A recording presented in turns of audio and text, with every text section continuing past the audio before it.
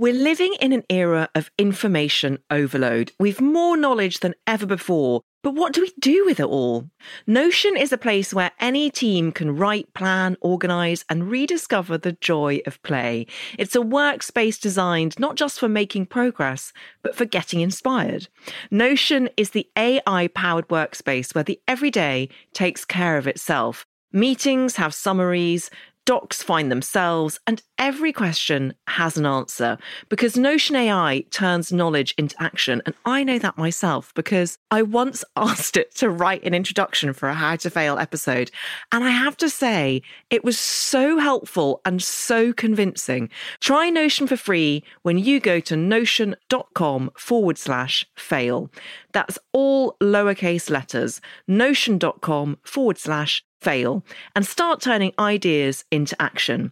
And when you use our link, you're supporting our show. Notion.com/fail.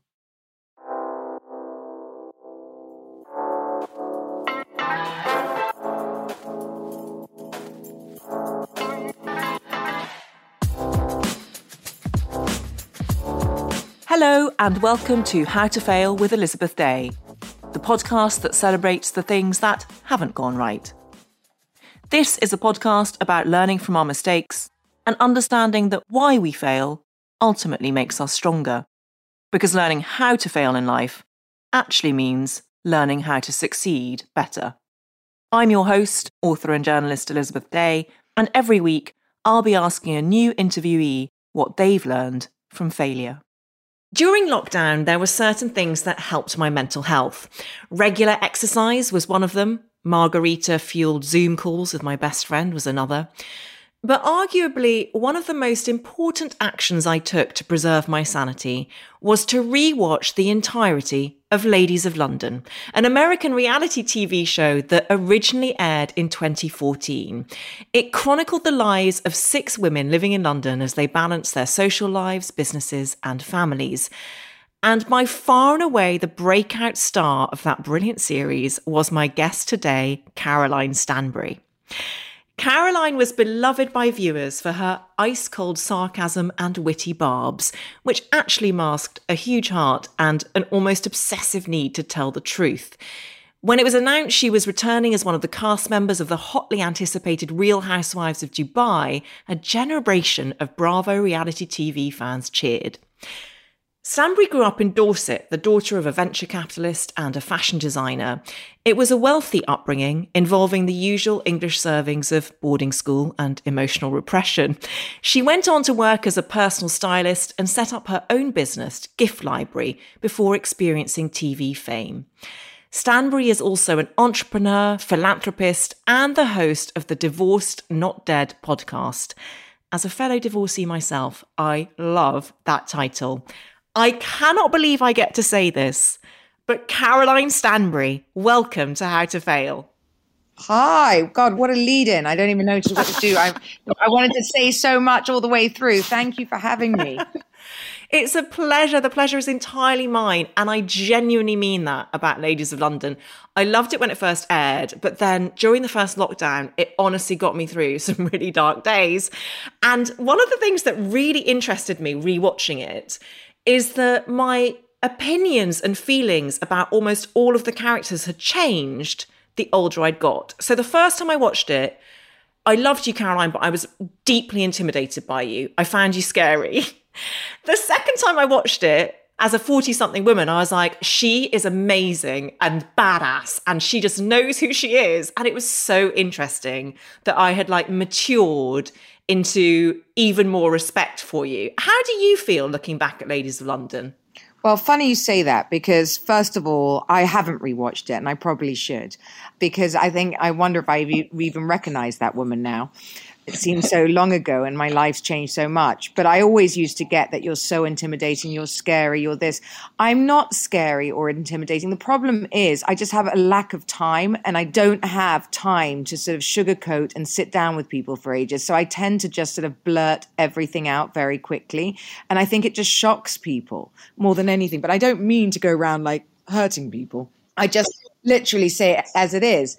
If you saw my ever going schedule, I mean, anyone that watches me, I'm like, I don't know whether I'm coming or going. So I just think I'm just very abrupt, and people take that for rudeness. But once you get to know me, I'm not rude, and I love my friends to a fault.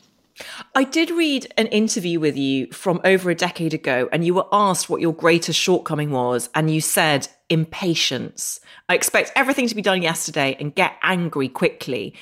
Is that still the case? Yes.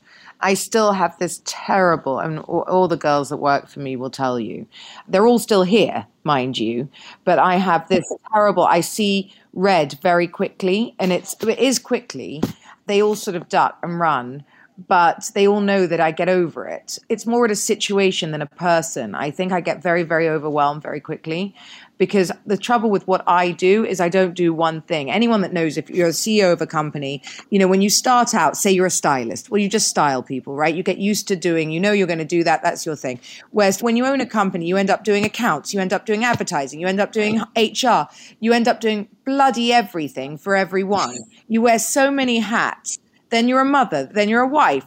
It's insane. So you don't get to sort of just get to be the best at your job, because you have to be the best at bloody every job. And that's where I think my head, I always say, is like a Rubik's Cube. I'm doing so many things in a day. I don't know, you know, like today I'm doing a podcast, then I've got the premiere of my show, then I'm doing, you know, all my press, then I go into a photo shoot, then you go into sort of packing for, I'm going away for 2 months, then my kids are going to look around different schools. So you're wearing so many hats in a day, you can't really relax into one scenario, can you? And then you're firefighting all the time too. So I don't know. I just think that makes you scarier, because I'm just a problem solver all the time. Yes. And you have to say yes or no really quickly with no flim-flam, because as you started out by saying, you just don't have the time. And something that I hadn't realised until I listened to a podcast interview with you talking about the Real Housewives of Dubai, which I'm basically dissolving in anticipation because it does premiere tonight. We're recording this on the 1st of June. But I hadn't quite appreciated that reality TV is a whole other job, because you have the cameras around all of the time. So you need to structure your day to accommodate shooting schedules and retaking scenes and things like that. Can you tell us a bit about how it works on a practical level?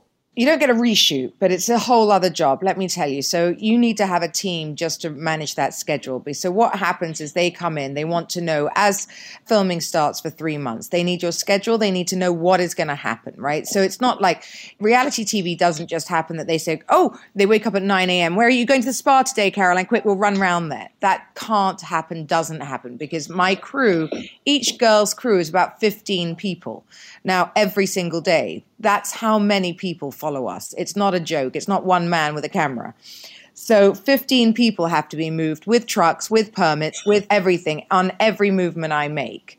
So what happens is my poor PA, who already thinks she has the world's worst job, has to come up with a schedule for them for 3 months. I mean, it does move, but basic. You know, they'll see where I am, what I'm doing, what big events are happening in my life that will not be moved. Like this time was my wedding. You know what I mean?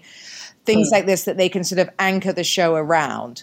Then we can slip in the bits that I need to do and, you know, on top of my normal job. You're absolutely right. It's another full-time job on top of your other jobs. It is not that they just fit in with you. So there are people who listen to this podcast who absolutely love and are well versed in the vocabulary of reality TV. I'm one of them. But there are also people who don't get it. And one of the things that I'm sort of advocating for is not only to enjoy reality TV, but to understand that it shapes and reflects the world that we live in. And I think part of the reason I find it so interesting is because all of human behavior is there. It's fascinating to see people interact. And I also have a theory that it makes cast members more emotionally literate, because you have to explain how you're feeling about any given situation, either to the person that you're feeling it about or in a confessional to camera. Do you think in a way it's a bit like therapy? Well, I haven't done a lot of therapy in my life, but probably. I mean, the great thing is, I mean, there you go with the brutal honesty, because in the show, you're absolutely forced to tell the person how you feel. I don't have a problem with telling anyone how I feel. if someone pisses me off, they'll certainly know about it. I don't go away and talk to everybody else. I have no problem going directly to the source, which most people in life just avoid doing.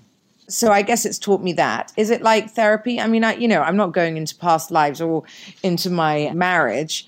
I didn't do things like that. So I think it made me aware of things in the moment, more aware. I can helicopter my own behavior and say, okay, look, if I take my personal self out of this situation, can I see how that person feels? And I can do that. And I do that. I'm quite a rational person, believe it or not. Do you think reality TV has made you into a better friend? I don't know. Yes and no, because I have less time. So, it makes it, when I'm filming, my friends actually get quite upset because they think I've gone bigger, better deal because I don't call them as much, but I simply don't have any time, and you're not allowed to use your phone when you're filming. So in that respect, probably not. But in other respects, maybe I appreciate them more and they appreciate me more when they see me, right? Mm. I mentioned in the introduction your upbringing. It was a wealthy background, and we saw a glimpse of your family on Ladies of London. What do they think of the success that you've become and the fame that you're now experiencing? I mean, you've got to remember they live in the countryside. They don't really look at Instagram. They certainly don't follow everything I do. So I don't think the fame of what this show is about to do has hit them, no. I just think they roll their eyes and they off. Nothing surprises them anymore. I mean, for God's sake, I've married a 27-year-old now. I think at this point they've given up, don't you? So yes, you have married a 27-year-old. He's the former Real Madrid player Sergio Corallo, and you are a 40-something woman. Even though I know you've said in the past you're aging backwards, and you certainly look like you do. I 46. am obsessed with you. Oh, you're 46, did you say? Yes. Okay, so as a 43-year-old, and I'm divorced as well, I've remarried. I also had an age gap relationship before I got remarried. How do you cope with being married to someone so much younger who's going to have an entirely different set of cultural references? So if you mention Fawlty Towers or All Saints. I'm not mentioning 40 Towers anytime soon. He's an old soul in a young body, thank God. He loves my music. He loves all that. He's actually much more stable probably than I am. And the references don't bother me as much as, oh my God, I have to do everything again. Do everything again? What, you mean? Well, he'll be like, oh, there's a mountain in wherever, let's go climb it. Or, oh, I see. Literally, we're going to Bali for a month, and if he sends me one more rose petal bath, I'm going to die. I've done these, babe. Yeah. I've had more rose petal baths than I have had hot meals. Okay. Yes. He's like, we're going to do this. I'm like, okay. Anyway, it is, it's cute too. Because a lot has changed for you since Ladies of London, and one of them is the fact that you got divorced from Jem, who we met on the show, and you launched your podcast, which is now called Divorced Not Dead. Why did you add Not Dead into the title? Because I got so sick of people going, that pity party that everyone throws for you. First of all, the natural reaction as soon as you announce it is you get 1,000,001 fucking phone calls going, oh, I'm so sorry for you. What happened? Are you okay? Yeah, I'm bloody fine. I'm actually better than fine. I'm good. I think that was just it, just to say not all women are curled into a ball shaking at the end of a divorce. It's a horrible time, but by the time you get there, most women, or if you've decided to take that path, you're normally ready. Yeah. And I'm a big believer in the fact that a relationship isn't a failure just because it ends. Do you agree with that? Oh, I'm a massive believer in that. I actually really don't believe it's possible to get from 25 to 100. I just don't, unless you have some sort of communication deal in between, that you have some sort of, open relationships, or you have bits and bobs that you change in the middle. I just can't see how you can possibly do it with one person, because you change 57 times. I think it's just normal to have chapters. And you still are in touch with Jem, aren't you? And do you have a very kind of healthy, blended family? I hate that phrase, but is that how it feels? I mean, it's taken me a while to get here. We're 3 years in and I'm married now. But yes, we do. So he lives down the road. My kids do 1 week, 1 week. We go for dinners, all of us together with him, with my new husband. We do all the kids' parties, Christmas together with all our families. Are we holidaying together in the summer yet? No, but I would like to get there. I'm hoping we will get there. And we talk every single day because obviously kids, logistics, money, all of these things have to be dealt with. Sometimes we have great days, sometimes not so great days, depends which side of the bed either of us have woken up on. Now, Real Housewives of Dubai is premiering tonight. By the time this episode has gone out, there'll have been 2 episodes of this franchise. How are you feeling about it? I'm really ready. It's come around so fast, got to be honest. And we're in Dubai, and obviously this is very new. This is the first reality show out of the Middle East. So we are on red alert. Everybody is talking about us. So I'm ready for actually people to see it's not what they think. You've got to understand here, they think we're trying to do a docuseries on Emirati housewives, which we are not. So I'm actually really ready for everyone to see it because I'm sick of everyone talking about it without seeing it. Yeah. What was the hardest thing about filming it? Well, I got married, moved, did IVF all in one show and put that in there. Plus, getting to know some of the newer women in my life, because even though you knew each other, suddenly you're together all the time. That was quite difficult. So it was such a juggle of being like with Sergio, with my family, with my wedding, and then the show, really. Thank you so much for talking openly about IVF and also showing it on the show, because I've been on a whole long fertility journey myself, including IVF. I'm still on it. And genuinely, one of the first places I saw the reality of what that involved on screen was The Real Housewives. It was The Real Housewives of OC with Meghan King-Edmonds filming herself, injecting herself. And this is one of the reasons that I say I owe a lot to The Real Housewives. And it sort of, in many respects, is way beyond scripted drama in terms of where it's at. Why did you make a choice to share that with the viewers? Well, first of all, it's in my life. I mean, how on earth am I going to not do it? The cameras are there every day. And, the moment you say you don't want it on TV, they zoom in anyway. Second of all, I was doing IVF. I talked about it a lot on Ladies of London, but I don't think I did it on screen because it depends on the timing of the show, obviously. This time I did it on screen again because I'm 46. I've got a 27-year-old husband and he wants a baby, obviously, which will be a medical miracle at my age. So we are doing that at the moment.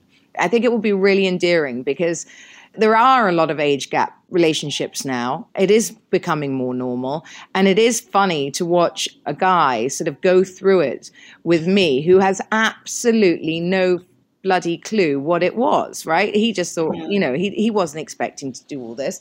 And bless him, he did everything. And he's been up with my moves, done all the injections with me, had to go and leave his specimen. I mean, all of these things that a young virile guy doesn't ever think about ever having to do, obviously. It was a lot, and he did it all. And the producer said to me, he'd done 3 or 4 IVFs before on camera, and he said, "This is the funniest thing I've ever seen, you two." Because I fell about laughing because he had no clue what anything was. He picked up a statue of a uterus from the doctor's desk and shoved it in his ear. He thought it was the ear canal. And so it was so funny to watch this on screen that, my cameraman almost dropped the camera when that happened. I was like, "Are you kidding me?" He goes, "I don't know. I just thought we would have to have sex and do this. I had never thought about IVF." And then I'm like, oh my God, of course. It's not like they teach it in school. No, but they should, shouldn't they? They really should. And I'm thinking about it, but he's so young. At 27, why would he ever have thought about that? Never. Yeah. Or been told about it. I do love hearing you talk about anything, actually, because I think that you have such a positive, straightforward, get on with it attitude to life. But IVF is really, really tough. And I talk from a place of personal experience there. And my personal experience doing it in the UK was that a lot of the language around fertility medicine was the language of failure. That as a woman going through it, you are constantly told you're failing to respond to the drugs, or I just felt like I was the issue. How do you cope with that? Like, how do you get to your mindset? Well, I got taken in with my 27-year-old boyfriend who has 86 million sperm per whatever it was called, and then told that mine would be a geriatric pregnancy in front of him. So, yeah, exactly, which already I'm like, okay, thanks a lot. And he almost fell off his chair. But I'll tell you what, we've done 2 rounds now. We're going to do another one when we get back. He's as straightforward as I am. I just say, deliver the medicines. I don't ask anything. I absolutely go in blind. I don't care. I'm like, I don't want to hear anything because I'm going to do it anyway. right? So I've already made up my mind. It's going to happen. I don't need the ins and outs of it. Just tell me what to take and when. And that's it. I don't talk to the doctors. I never ask. Until I get to the end, I ask, how many eggs done? That's it. Again, it's like, I've got 2 minutes to do this. Give me the instructions and give me the medicines. That's all I do. Because I know that you're a big manifester and you have mood boards and do you... I'm looking at it right now. Right. So, okay, you actually inspired me to do one and I'm looking at mine right now. So do you feel like you know it's going to happen? You know you're going to have a baby. Is that part of how you cope with something like this? I do know it's going to happen. It will happen in one way, shape or form, whether it's me, whether someone else carries it, whatever. If he wants, I mean, actually, Sergio's so cool. He's like, look, I love you. If you can't have a baby, it is what it is. I love your children. So he's already taken that pressure from me. I already have 3 kids. So I'm not in this desperate battle with myself that, I don't have any. Yeah. And I think that's a big, big, big difference, right? I would love to have one for Sergio and for him and for us as a family. Will I fall about and die if I don't? No. Are there a million other ways to skin a cat? Yes. I think the biggest worry for my kids is if Sergio didn't have one, would he leave our family? Sergio's made it abundantly clear that isn't an option for him. I don't have this husband that's pushing me particularly. Again, he's very young, so that could change. But I'm also very matter of fact about all of these things. Nothing has to be forever. I think this is just so wonderful for so many people to hear because you're kind of exploding the myth that women lose hope and shrivel in their power as soon as they hit 40. And if they're also divorced, I mean, my goodness, you're taking a risk. And actually, I just love how embracing you are of the opportunities of life. And for anyone who doesn't know, I know that you met Sergio because he came to a recording of your podcast, which is even better. So serendipitous. Yeah, it was. I'd never been there before in my life. And he was in the audience. So, he's a beautiful human. He fits my family. Sergio is a little young, granted. I mean, I when I met him, I thought he was 31. Even then, I thought that was young. Then I found out he was 24. Then I had a heart attack. But anyway, we're here now. We're 3 years in and we're married. So somehow it works until it doesn't. And, but I think he's a very, very, very solid man. He really loves us. And the thing is, he's been through a lot to get here. And I feel like I'm showing women that age is just a number. We have so much fun together. We really do. And I couldn't be with someone with more kids that weren't mine. It's right for my family. Well, congratulations. And you look great together.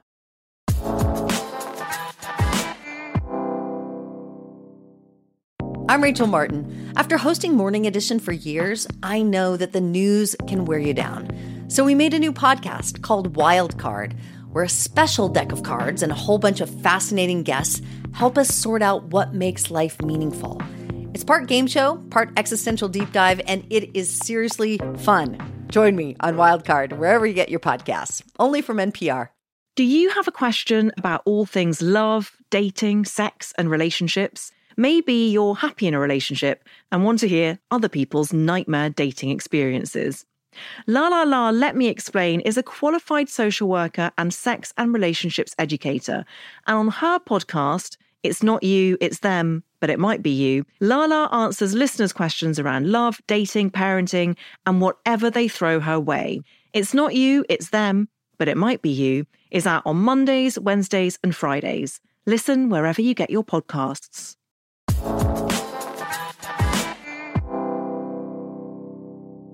Your first failure is the loss of your business gift library. Tell us about what happened there. It's very hard to say exactly what happened, but it was more to do with investors not really getting on. It's always difficult when you start a business and you go and raise money and then you kind of lose. I always say to people, if you really don't need the money, don't take the money. Try and hold on to as much as you can because you lose control. And that's basically what happened to me. And then from then on in, it just became harder and harder because they just didn't communicate at all. And it was down to that and sort of, one's not going to be at the board meeting, then I'm not going to be in the board meeting. It becomes impossible. Then they all had a difference of opinions on how they were going to run it, et cetera, et cetera. And it's really hard when you get to a place like that. Look, it was devastating. It was a beautiful company. It was doing well. We had everything going for ourselves. But again, it was a loss. But now I look at it and I wouldn't be here. I wouldn't be with Sergio. I wouldn't be as successful as I am today. And I'm more successful now than I was then. And what was the concept behind Gift Library? Luxury online, like a net-a-porter for gifts. So if you were going to a dinner party or a birthday or whatever, you just go in there and order it and it'd be there by the evening. It must have been very hard then, because it wasn't that the business idea or the business itself was failing. It was completely beyond your control. It's like a personality clash. Yes, and that's what made it 100 times harder. You know, if I had failed, it would have been easier, much easier, unfortunately. It was a very hard pill to swallow. But, you know, again, these things happen and it's not the first time and it won't be the last. How old were you when it happened? Oh, well, I've been in Dubai 7 years. I think I left just afterwards. So about 7 years ago, 8 years ago, 38, 37, something like that. And now looking back on it, I can hear that you understand sort of why it had to happen to get you where you are. But when you were in the thick of it, what got you through? I'm very independent. I used to just get home and sort of lock myself in a bathroom and go, what the fuck am I going to do now? I think just talking to myself in a way, I told you, I helicopter myself and get myself through all my own situations, which I think, weirdly, I've been able to do since boarding school, because in boarding school, I was there from 6 to 18. And when I was really miserable, I'd lie in my own room and talk to myself. So I think that's how I do it. Wow. So you went to boarding school when you were 6? And I think that it just teaches you to deal with everything on your own, because no one else is going to give a shit or come, right? It's not like I sit there and literally talk out loud to myself, but it's I give myself advice. Yeah. So did you have like a not very nice time at school? Oh, I hated it. Absolutely. Why? Were you rebellious? No. I just wanted to go home. I just didn't enjoy school. It was like boot camp for me. I just was miserable. I just don't believe in boarding school unless your kids really, really want to go there. I was absolutely forced. I'm so sorry. That's a really tough thing to go through at a very, very young age. It is. I would never do it to my children. Never. But I am the person today because of it. So there you go. Why do you think boarding schools are such a British thing? I mean, I think my parents did it because all the rich people did it. That's what you do. If you had money, you sent your kids away, which is just bizarre to me, to give them away at the most formative years of their life. I mean, you know, my sons, there's just no bloody way they'd have left at 6. I mean, just no way. They always say it's character building. And, you know, back in the day when I was there, you had 3 phone calls a week or something ridiculous. And you came out every 3 times a term. I mean, it's just awful. It's like, I mean, you know, you're literally putting your kids into prison. I did read something that you had said about your beautiful and tragic former castmate in Ladies of London, Annabelle Nielsen, who died at the age of 49. And we could see on screen it was quite strange to see her on reality television. She seemed so lovely, but kind of ill-equipped for that form. And I think you said something about how boarding school had enabled you to block stuff out and to realise it was just a TV show, and she didn't have that same facility. Is that right? No, I can't remember if she went to boarding school, actually. I don't think that. I think that for her, she'd always been the popular one. She'd always been the one, you know, the girl that was sort of flying around with the famous people and everybody loved her. And I think on the show, criticism, no matter what, no matter how popular you are, it comes hard and fast from outside outlets, right? From the viewer. And I think it's very, very hard if you've never dealt with criticism in any sort of way and how to process it and what to do. I was used to, you know, when you go to boarding school or any other place, you have some girls that love you. We got bullied at school, or I don't know, if you didn't want to eat your breakfast and you were crying, everyone sort of starts jeering. You're used to it, right? You're used to blocking out the noise. And I don't think Annabelle could block out the noise. I think the worst platform for her was a reality TV show for her mental health. I think even if you're a great person, it doesn't matter who you are. People pick you apart on reality TV. It's just the way. How have you learned to cope with that? Because obviously you have that skill of blocking things out, but is that how you still do it? No, for reality TV, I tend not to read comments. I tend not to get too deeply involved in blogs. I never go looking for my name. I think I've Googled myself maybe twice in my life. I don't really feed into it. I mean, if you start looking, I think, there's a dark web where there's all these things where you can find shit on yourself.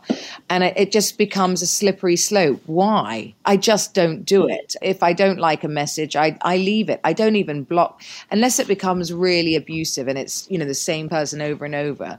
I'll leave the messages. Good luck. And is that because you know who you are, so you can kind of look inward for reassurance? No, because why should I be reassured by a complete bloody stranger who's never even met me? I don't understand. Why do I need somebody tells me I'm a bad mother and he lives in Australia? How the fuck does he know? It's ridiculous. Why on earth would I feed into that? I'm not going to even, it's just such a stupid thing. Now, if you called me up, or I'd met you and you said, look, Carol, I've just spent the week with you and you're a terrible mother, then okay, I'm going to go to ball and reassess my life. But not because Joe did from Australia. I love that he's from Australia. And I promise I'll never say that to you. When we do inevitably spend a week together and go on a fabulous holiday on a yacht. It wouldn't be a holiday if I took the kids, would it? Exactly.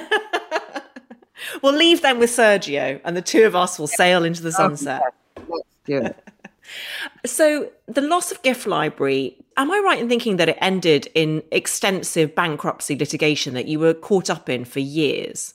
8 years, but it wasn't a bankruptcy litigation. It was a civil liquidator. And it's a very interesting thing. I'd love to do something about it eventually, actually, because what happens is civil litigators come in, they shut everything down, they took my stock, and it's all there for you to see, which is meant to go back to the creditors, right, when it happens. I had a lot of money in stock, and they sold it without knowing, without asking me, for, I think it went for 20 or 30,000 pounds. I mean, criminal.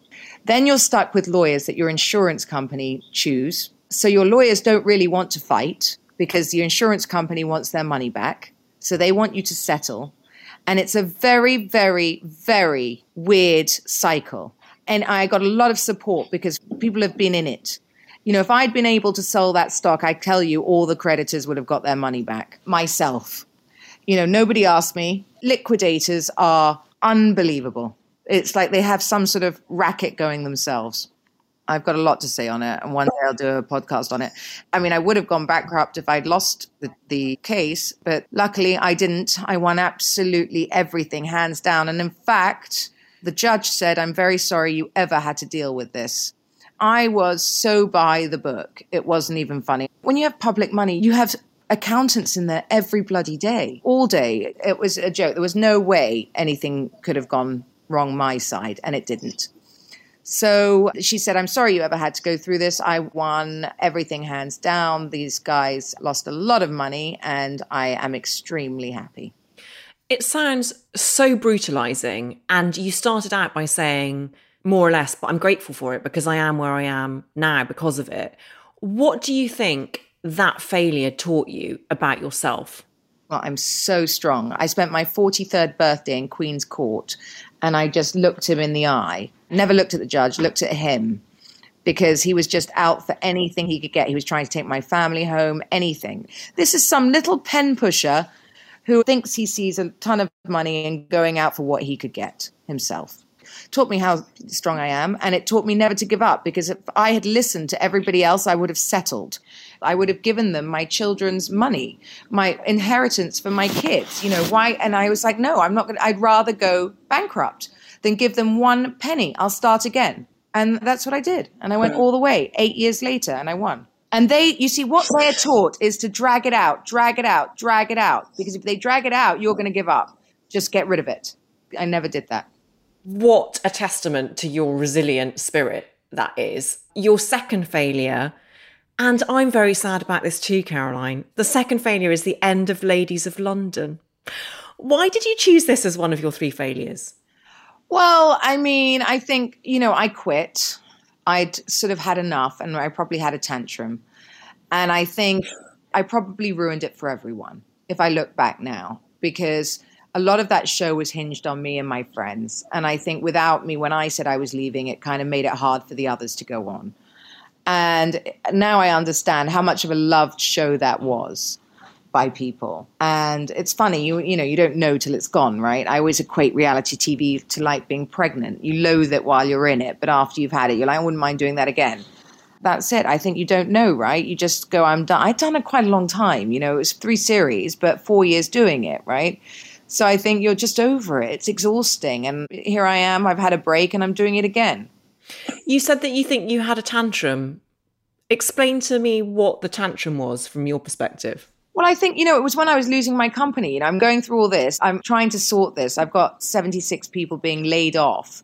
I've got my offices being taken over. I've got a liquidator coming after me. You think that I really want to continue with having to fight over tea parties? I was just like, I just can't think on that level and this level, without exploding. So I was like, I'm just done. I can't do it. It was the weekend at Julie Montagu's house, wasn't it? That's what tipped you over the edge. Oh, my God. I don't even know where these lines come from. Who says I'm not here for your entertainment, you're here for mine? Who? I've never heard anything like it in my life. Oh, gosh, but it was just such good TV, Caroline. And yeah, it was great. What about the other members of the cast? Are you still in touch with them? Most of them, yes. I don't speak to Julie, really, and I don't speak to Adela. But the rest of them, yeah, everybody. A lot of them came to my wedding. That's very sad about Adela, because you were school friends, weren't you? Well, no, I knew her for years, since we were about, 16, 17. She didn't go to school with me, but yes, we were. We've known each other for years and years and years.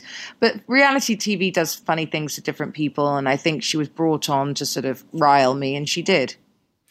Do you think that reality TV goes to some people's heads and then they just become their ego rather than the person you once knew? 100%. You're being given a platform and, you're buying into bullshit. And at the end of the day, you've got to remind yourself what's important. But if you've got nothing else, reality TV and Instagram and all of these things can be very, very, very addictive because you've got people every day telling you you're amazing and that person's a bitch. Yeah. So who came to your wedding? Did Juliet come? Of course. Juliet came. Caroline Fleming came. Sophie came. And that was it. Marissa was just too far. She's 17 hours away. Okay. Oh, I love that you're still in touch. That's a real testament to you, really. So reflecting back on the end of Ladies of London, what do you think that period of your life gave you? What do you think you took from the failure of it? I think it gave me just more and more balls. I moved to the Middle East. Let's not downplay this. I moved to a place I don't think I'd ever been before in my life, other than to pop through for a night to go to the Maldives. I had never been to the Middle East. And now I'm probably about to become one of the most famous women in the Middle East in less than how many years? It's quite funny. I think one of my famous things is you're not a tree. You can move. If you don't like it, move. And I like to take life by the balls. This won't be my last stop. This is my middle stop. And I always say yes to everything because it's easier to get out than it is to get in. And you never know where it's going to lead you. Look, I'm in the Middle East. I've got so many businesses here. I'm super happy. I'm thriving. I've got a beautiful family here. And I'm now doing the first ever reality TV show out of the Middle East. And mark my words, it's just the beginning. It's really exciting. And you're good friends with Dorinda, aren't you? From The Real Housewives of New York. Love Dorinda. What do you love about her? Oh, she's just fun. She's just funny and she's crazy. And she's also real. She's just real. There's no bullshit with Dorinda. Okay, so your final failure is not going to university. Tell us why you picked this one. I think I was in such a hurry to grow up and do everything so fast, and I probably missed that experience. I think we all grew up too fast. Life has changed. I think maybe when we were dying at 50 before, we're dying at 100 now. And so I think we are pushing our children to sort of finish school at 18 and become adults. And actually, I think it's a big mistake. And here I am marrying a guy that's 27, but I would not have let my son marry me, that's for sure. But I think try and keep them children as long as they can be. And that gives them just another few years without bills and, just being able to enjoy and learn and understand who they are. Because if I look back in my 20s, I thought I knew everything. And now I understand I knew absolutely bloody nothing. Is there part of it that you regret not going to university because quite often when people say they regret not going to university, it's because they feel like imposters or they feel like people patronize them when they get into business settings. It's not that. No. I'm queen of fake it till you make it. I raised my first however many million with a piece of paper in one of the largest funds in Europe. So no. And I had no experience. I don't believe that. I think if you're clever and you're smart and you're street smart and you have your vocabulary, you can do anything. I think that university was an experience that I missed and friendships I missed. Nothing more than that for me. Okay.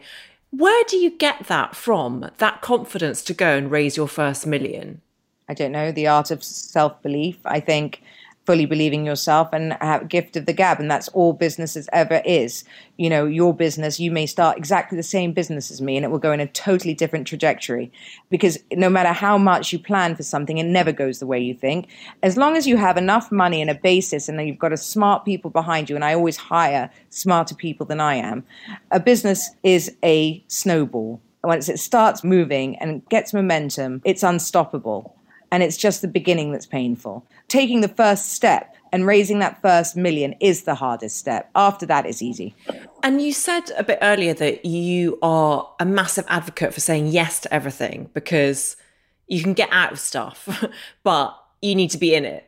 And I wonder whether you're someone who has a 5-year plan or whether you're much more likely to take opportunities as and when they come and to have the space for that. Like, how much of a planner are you? No, I have the space for everything. I have my vision board. I don't have anything bigger than that. I have my vision board with all the things that I want to achieve, and I just tick them off. And slowly, you know, it's quite amazing how quickly you see them come off. Just changed them last week, but that's as big as it gets. I take every opportunity. I mean, now, you know, with the show and things like this, it's different for me now because obviously I'm with CAA and I've got big managers. And so I can't just go, oh, yeah, I'd love to promote this or do that anymore. But business-wise, the big deals that I work on and the things that I'm, you know, really passionate about, and I work with a lot of very high-powered men, and I really enjoy it, and that will come out soon. I'm in the middle of a massive deal at the moment, which is super exciting. Those kind of deals, I always leave room for because I believe opportunity knocks. And if it finds its way to me, it's normally for me. Interesting. Can you talk to us a bit more about manifesting and how you came to it and what it involves? I came to it just by accident. Like, I just seen everyone do these boards and things like that, and I just wanted to try it. I started, well, when I met Sergio, really. I mean, the funny thing is, I always said I saw Sergio. I manifested him. I used to see him very, very clearly. And I manifested the house I'm in. It was all white, all glass. And let me tell you, finding an all white, all glass house in the Middle East is not easy. Very modern. I thought I was in Los Angeles. I'm actually here. And he was here. Somebody said to me, you've got these amazing powers. Maybe the first million, all of these things that it just everything I always wished for came. And so I started putting them on paper and just visualizing them. And I'm a very visual person. Like, I drive my secretary nuts. I never look at my calendar. I make her print out every day what I'm doing on paper so I can see it. I have these stupid chalkboards everywhere, like a mad scientist. And everyone's going, no, you've got to hide this. I'm like, I raised a crazy amount of money for one business just now. And I just put it on a board and looked at it. And I was like, how am I going to get from here to there? And then once I see it, it becomes easier because you see the steps in between. And so now I think we just do it all the time because we just simply tick them off. And I don't know whether it's just visualizing the end and then understanding that, you know, when you see it on a board in front of you, you understand how many steps to get there and it just becomes easier. And then once you start ticking these things off your board, it becomes so exciting. I had my fashion line, so I got my shoe line. I've got a book deal coming. You know, I'm building like a hotel at the moment. It's really exciting stuff that I don't talk about, but it's there. And I just slightly tick everything off as it comes because I'm also don't want to sort of jinx it all. But then everybody looks at it on my Instagram or whatever else. I do like to give people the tools. It just works for me, whether it's my brain calculating clever steps to get there. And by watching it, I know who I need to see to get there. And also, I never take no for an answer. I drive people crazy until I get what I want.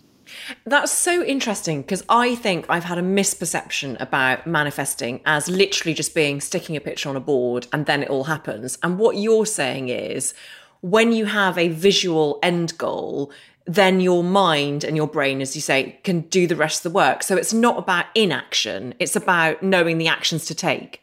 Yes, absolutely. So another good thing to do is be really specific. So I do the pictures, then I do the words, right? Then I'll have a chalkboard or with a, you know, whatever pen, and I'll go, okay, step one. So like, okay, one business, say they wanted, I don't know, 20 million pounds, whatever.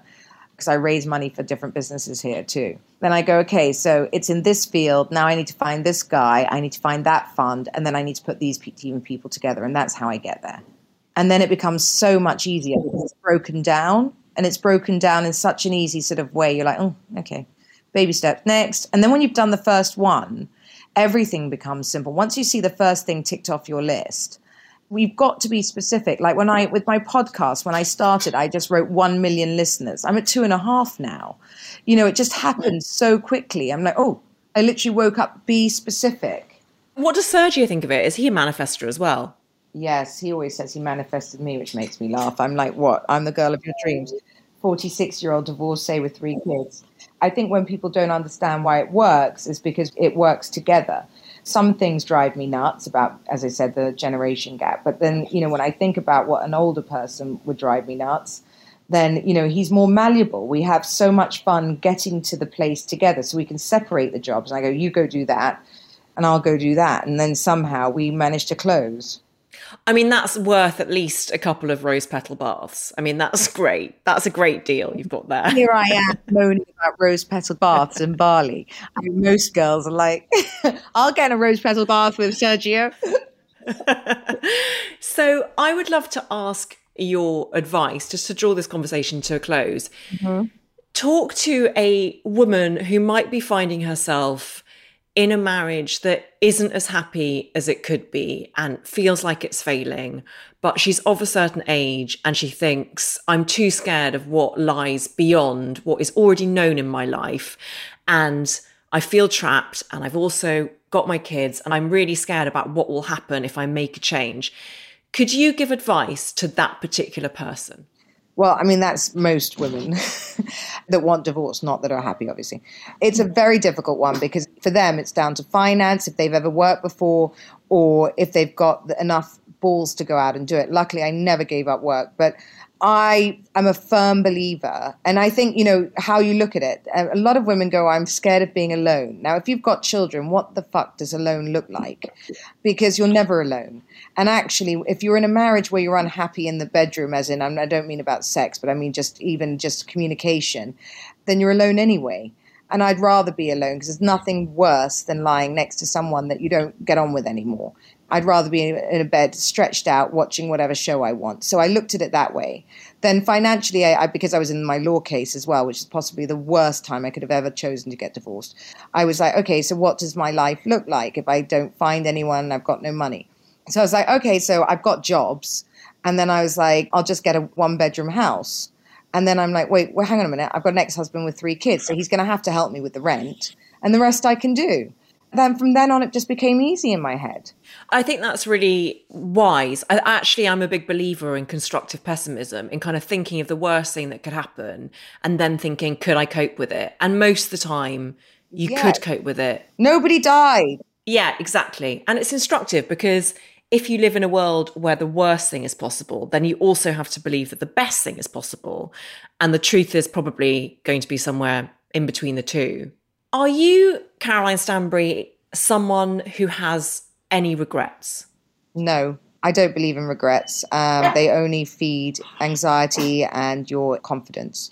Regrets, it's if you made that decision, there was a reason for it. Stick to it. Never look back. You're only going forward. And life is, I believe it's already mapped out for you, really. I mean, it really is. I couldn't have made up meeting Sergio and getting married and ending up where I've ended up on one trip to Orange County. It's nuts the way my life has been. And I believe that he was meant to be here and I'm exactly where I'm meant to be. So I regret nothing. Caroline Stanbury, thank you so, so much for coming on How to Fail. Thank you for having me. It's been really great.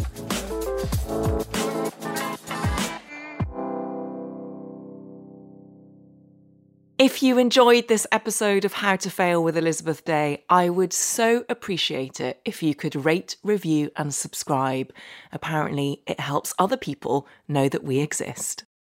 Our kids have said to us since we moved to Minnesota, we are far more active than we've ever been anywhere else we've ever lived.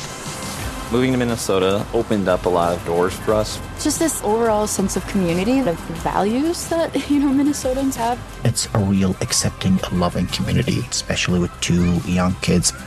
See what makes Minnesota the star of the North. New residents share why they love calling it home at exploreminnesota.com/live.